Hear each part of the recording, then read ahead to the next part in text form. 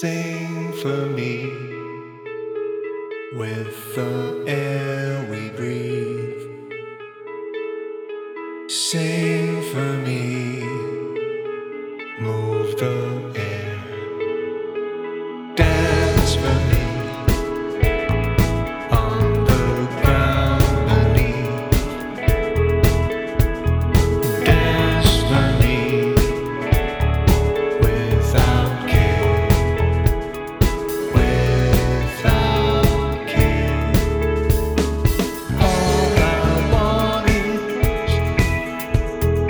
All I want is you to be free.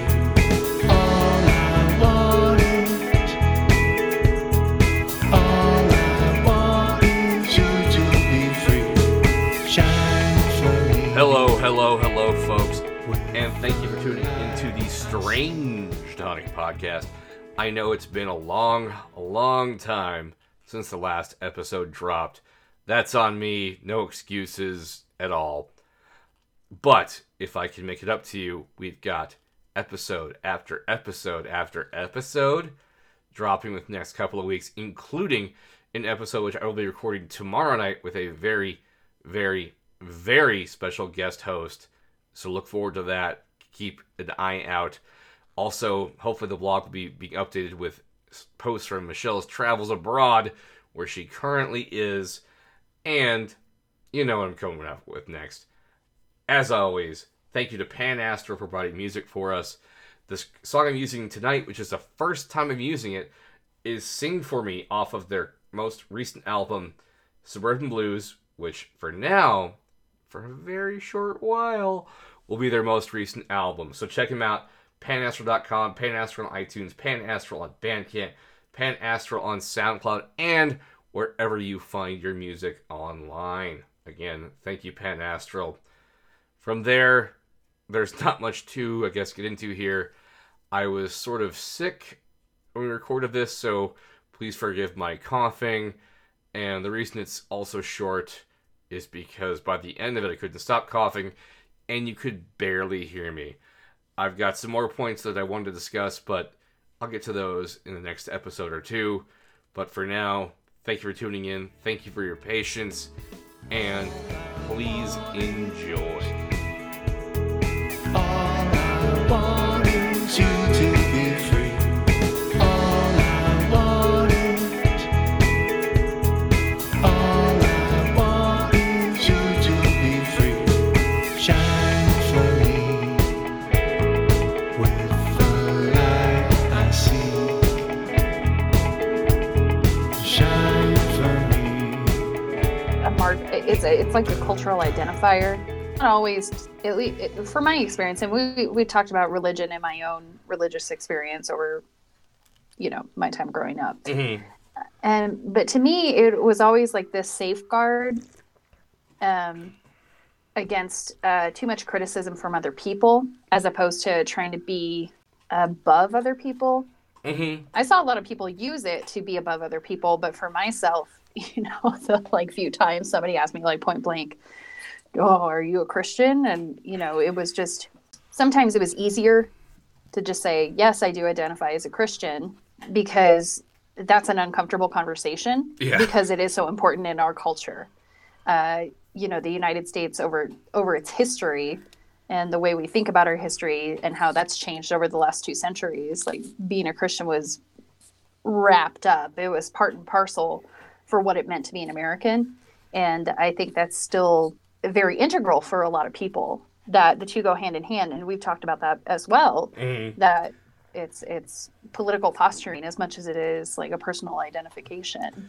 Yeah, you'll just hear someone kind of lob in with I'm for this and I'm for that and I'm a Christian. What? Wait, what? What do these things have to do with any of the other things you just discussed? Right. I was talking with a guy at work last week, and it's always kind of funny because he'll start in on what he wants to talk about, but then he'll kind of dial it back and make sure it's okay to talk about it. Mm-hmm. And he was like, "Man, I'll tell you what, I'm a Christian. Are you a Christian?" And I was like, it's tough to explain but go ahead. Like, I don't mind. And just saying, oh, I don't go to church, and I believe God's there with me. I believe in heaven and hell. And I don't believe in, like, religion necessarily, but I do believe that I'm a Christian because I believe in Jesus. And I was like, all right, keep going. Okay. And just, like, all this stuff. And he, like, looks at me for a second, waiting for me to either, like, I don't know if agree with him or tell him he was crazy.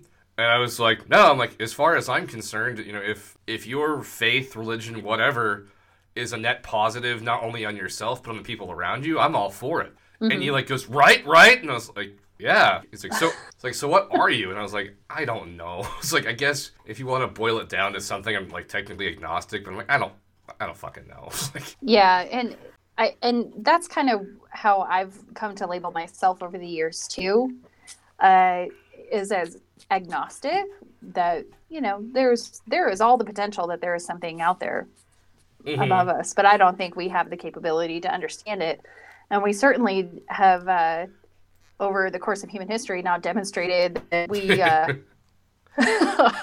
good moral subjects because of how we judge and destroy other people that don't have the same beliefs as us. So I like your point too of, like, just not understanding, because I told him, I was like, hey, I don't understand enough about actual science when people tell me, like, what's going on in the universe around me. So I'm not about to sit here and go, yeah, I don't get that, but I definitely know there's no, like, higher power, like, on some plane that I can't even understand. But I think I've told you about this before, where I love, obviously I'm a Mark Maron fanboy, but he's talking about, like, atheists and how, like, just in general, atheists tend to be assholes because, if some guy's off doing this thing and, his faith is helping him be a better person, and in regards to Maron, he often talks about sobriety, and then someone just comes in and goes, there's no fucking God. It's like, come on, man. Like, it's just like, I think that's a good kind of, like, mirror to the hardcore religious believers that are like, well, there is a God and you're going to hell.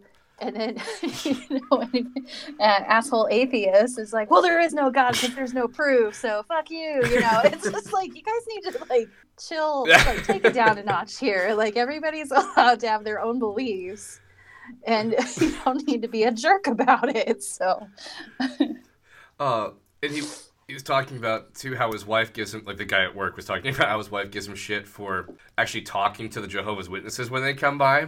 And I was telling about my own experience with, like, Mormons and stuff, where as long as they're nice, I, in general, talk to them if I had time. I get it. They're out there. They're trying to, they think they're helping you out. They think they're helping everybody out. And there's no sense in just being a jerk to them. Like, or to try, I always like the people that try and outsmart them by going, well, I'm a Catholic, and they'll talk Catholicism with you. They'll talk whatever. Like, they know their stuff. So it's like, yeah, just let them do their part. And he's like, well, someone's like, oh, that's a freaking cult. And I started laughing because I was thinking about an episode of The Simpsons where Homer actually joins a cult. And Reverend Lovejoy is denouncing this cult in his sermon and talking about, oh, this is nothing but a chance for mind control and is there to just steal your money. And it finishes up with, all right, let's say the Lord's Prayer like 12 times in a row, and let's pass the collection plate. It's like, it's kind of just all what you do with it. And that's where, back to the evangelicals, I think Fitzgerald, without trying to necessarily make a point either way, does seem to kind of come back to this thing where if it depends on how you use it. And if you've got people that are using their influence as faith leaders to really sidle up against politicians, world leaders, business leaders, and at one point excuse me, at one point trying to, especially in the Reagan years, trying to marry Christian values with the free market and being against like hippies. Like, all right, now we're going a little far here. Capitalism is Christian. Exactly. You might want to talk to your buddy Jesus about that because he might disagree with you. And then trying to say, oh, well, Jesus was against climate change, or it was climate science. Like, what in the hell are you talking about? Like, I don't know if you can say it either way, but that's just, it's a patently absurd statement to say something like that. And I know I've talked about this before, and as much as I, at times, admired Christopher Hitchens' writing, what he had to say, at other times I was like, oh, shut up. Yeah. And, he dubbed himself the anti-theist, saying that, all religion is bad because you believe in something that's fake, and look at what it's done as far as like the history of the Catholic Church by and large and stuff like that. But I do think he brought up a good point in one of his essays. I think it's Letters to a Young Contrarian. And he's talking about like how people kept saying in classes, well, Martin Luther King Jr. was a Christian, Bonhoeffer was a Christian, would they not have been against? And his response was, yes, but would they have been against the things they were against had they not been Christians? Like, no, it's more for organization, which I might cut this out because I think we've discussed this before. I think we have, actually. That might be a good point. We might need to chop Yes. some parts of this out. Yeah. I did like, though, in the evangelicals, how Fitzgerald keeps coming back to this point of, and I almost like we're seeing this now when it comes to almost like every, like, I guess the big two political parties where they have to say it's more important to say what they're for than what they're against. And by the end of the aughts, if you will, the 2000s, the Christian church was starting to realize, oh, we certainly are against a lot more than we're for.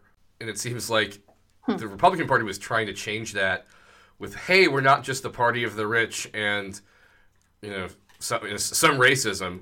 We're the party we're trying to, just bring everybody up, but they have no idea how to sell that because really their track record had been lately the party for the rich and Christianity and also blatant racism.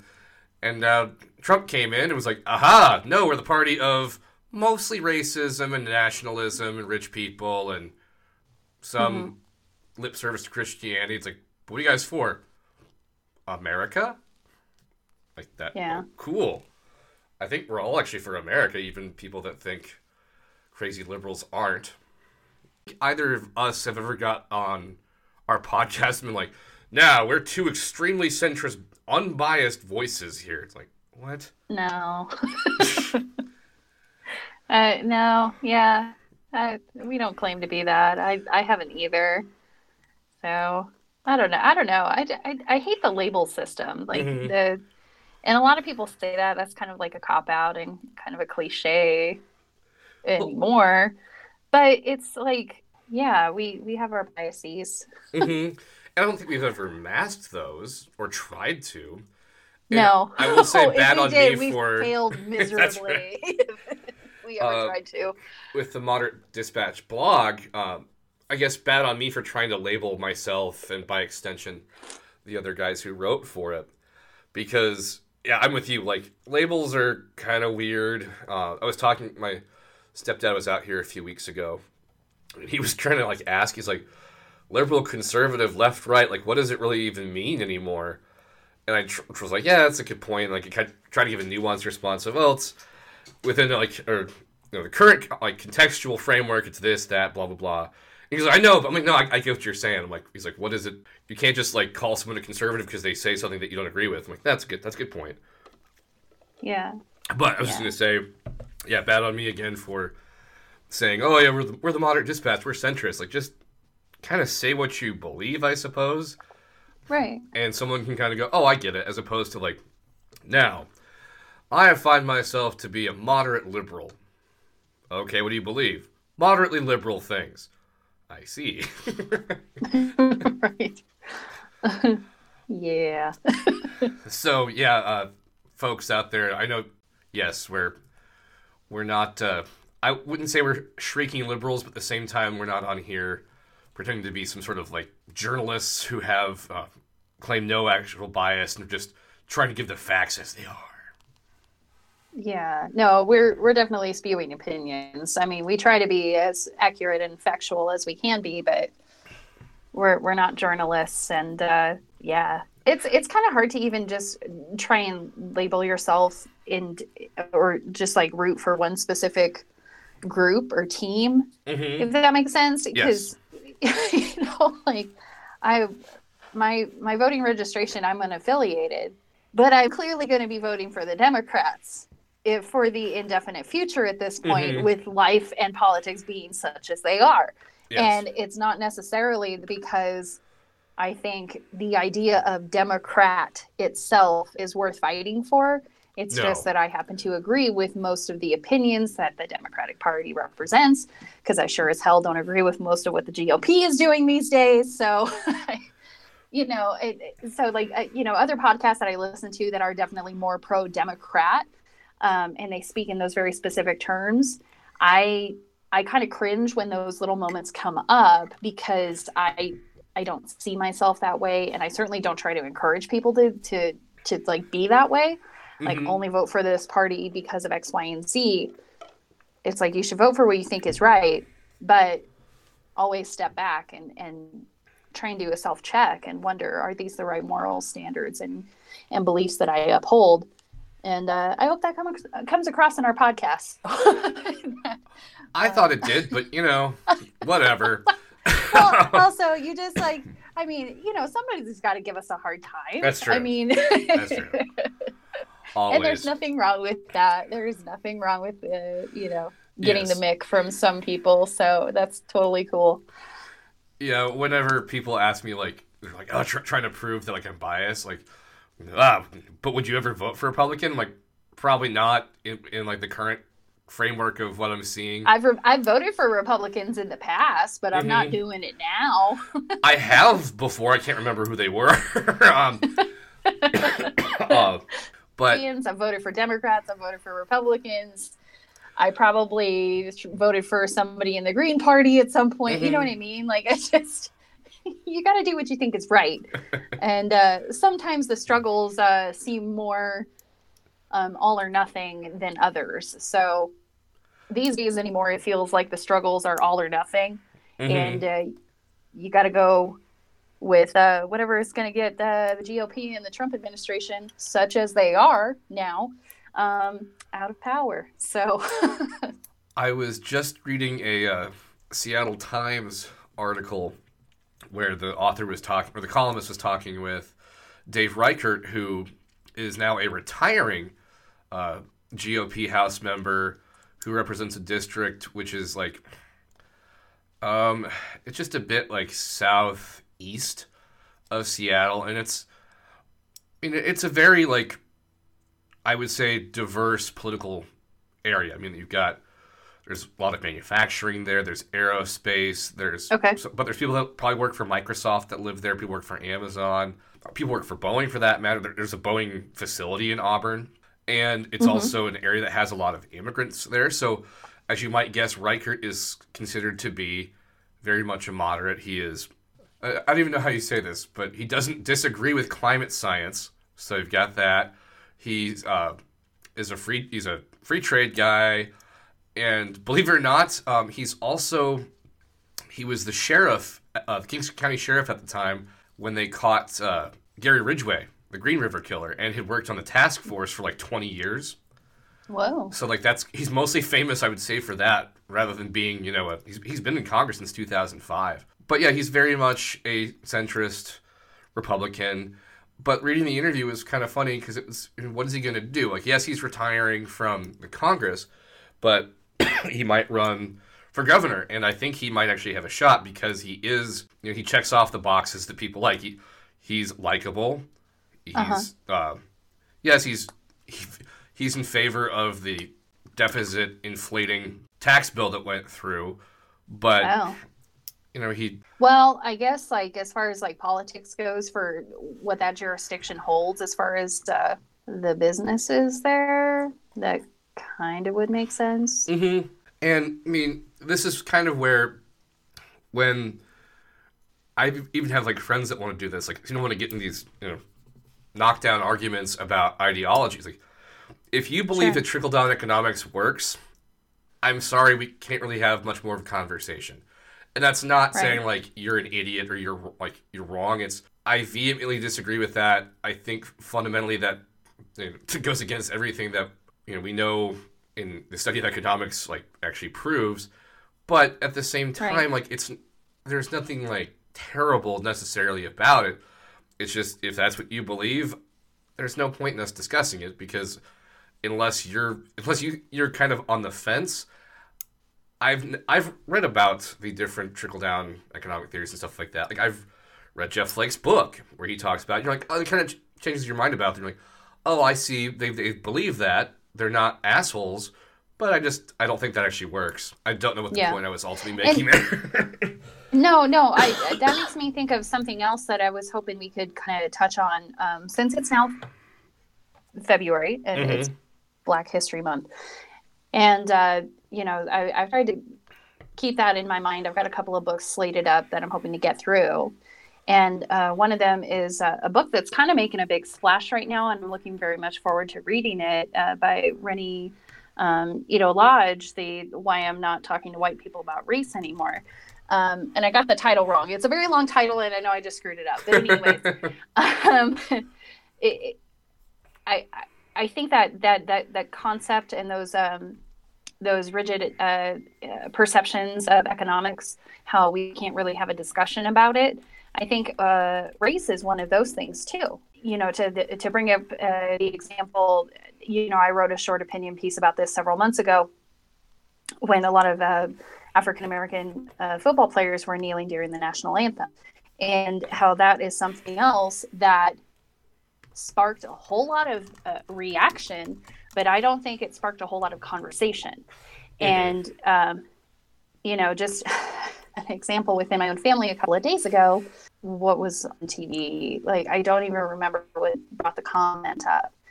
And something like, well, I have the union, and showed some just not standing and applauding while Trump was talking. And my dad made a comment about how disrespectful that was, and how people were not standing during the national anthem. Like he drew a connection between the two. And I said, well, you're not Black. I mean, that's a different life perspective that maybe you don't really understand. And how could you? And he said, your race has nothing to do with the flag. Like end of conversation. You know what I mean? Like I was trying to say something that was, hopefully not offensive and hopefully thought provoking, because it's something that I like to think about sometimes. And he just flat out said, it has nothing to do with that. And I just said, okay, all right. And no more conversation here, Yeah. Like you can't go anywhere with that. And I think your point about trickle down economics, like being a good idea, is a very good example of another, like you're going to hit a wall on that because it's a belief, and people are going to think what they're going to think because that's what they think. Indeed. And, in regards to trickle down, you have, how many decades of, I wouldn't even start with the Birchers, but the Birch Society, then Koch brothers and whoever else, funding academics and funding think tanks to produce economists that come forward and are like, no, our theory works. And I just started listening to the audio, and I should circle back real fast. Yeah, the anthem protest thing. It's like I've been able to sort of like explain it to my dad. Not that my dad was ever like, what the hell's wrong with these people? But he was telling me like a story. His friend was like, oh, this is, I'm a veteran. I find this very disrespectful. It's like, this isn't about that at all. Like, but because so many people are telling you, yes, it is. Like, well, yeah, as you said, like, the past few audiobooks I've listened to have all mentioned that famous, like, Moynihan quote, where, you're entitled to your own opinion, but you're not entitled to your own facts. Yeah. Philadelphia didn't, like, set any cars on fire or go crazy or anything. Well, actually, like let me send you this. Did they? I don't know if it was on fire or not, but, and again, Philly fans, I'm not trying to like add on or like anything or like say that you're doing stuff that's other cities don't do. But this is a deadspin. Like they did some interesting things, such as I guess there's an issue with Philly fans scaling like light posts. So okay, the city had workers out like trying to put like Crisco and stuff on them to try and keep that from happening, but I think they gave up. So. That's kind of clever, though. Like, I think someone's almost like there's just all sorts of stuff that happened. Like, basically, there's the toppled light poles nearly died. We're serenaded by a fifth floor brass band, which is actually goddamn cool. Proposed to a woman holding a 40 of Old English, which That's class right there. Okay. Overturned a Yeah. car. Oh, okay. A car got overturned. That's ran- standard procedure, though, Yes, for yes. a lot of. Ran around naked with an eagle mask. Marched down the street yelling, "Fuck you, Tom Brady," which, again, like, and I have nothing against Tom Brady, but I can understand the sentiment. Stage dive from a hotel awning. That's actually kind of cool. Stage dive from light poles. Stole a light pole. Which, again, I'm not, like, this is not being judgmental, it's just kind of funny. Stole a tree. Ate horse shit. That one's one I'm not really familiar with ever happening. High-fived police, which is cool. Dance atop cars, which is alright. Burn things. Maybe don't burn things, but that happens. Looted a gas station, which is probably the least cool thing that happened. Smashed the window at Macy's. Set fires and fought each other, which that happens when people are just drunk and there's just too many people. Yeah, crazy. Went on subway tracks, which again, you can kind of see like this is how the night's going. It's like there more and more drinking, and also the more and more that when this stuff happens, the assholes among us start to feel more emboldened and come out. And that's not on Philly fans, that's just on what happens. Yeah. So, but I did like the brass band thing was cool. And the eating horse shit is a new thing. I'm not familiar with that as a post-Super Bowl celebration kind of thing. Way to go, City of Love.